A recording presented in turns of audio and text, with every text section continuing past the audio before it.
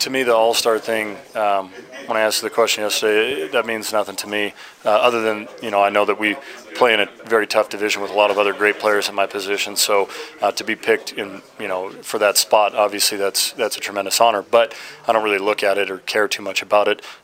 In terms of the MOP, I told you guys when I was selected for the team MOP award that there was 50 other guys just as deserving. But I do think that the way that our team has battled through so many different things and had the success that we've had, I do expect that we would be represented somewhere on our team in those awards because I do think that we played that type of football this year. So I am proud to represent our team in that regard. But make no mistake, it's not me standing up there on that stage or standing in that, if I'm so lucky to win it, or sitting there for that awards ceremony. That's 80, 90, however many guys that we've had come through the roster, plus the coaching staff, all the work that goes into that. So I do take pride that our team is represented, but it wouldn't matter to me if it was me or anybody else on our team. So first time since 1990 the Eskimos have had a finalist. Yeah, that's crazy to me as well because of all the talent that's come through and put on the green and gold. So that just shows how challenging it can be to get your team to have a representative for that type of award. But this is the best team that I've played on. And in terms of our roster and the players that we have and things like that, there's no shortage of talent. So, again, I'm glad that we have somebody there.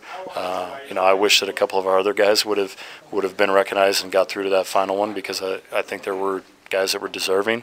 But all around the league, there's deserving guys at every position. So that's what makes it challenging for sure.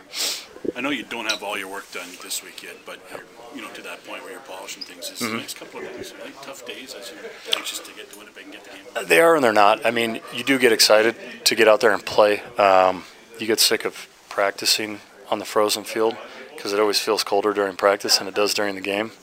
What's up, Whitey? Hey. It's always nice to have him catch balls for me. It's good to have him out there catching balls during warm-ups instead of me.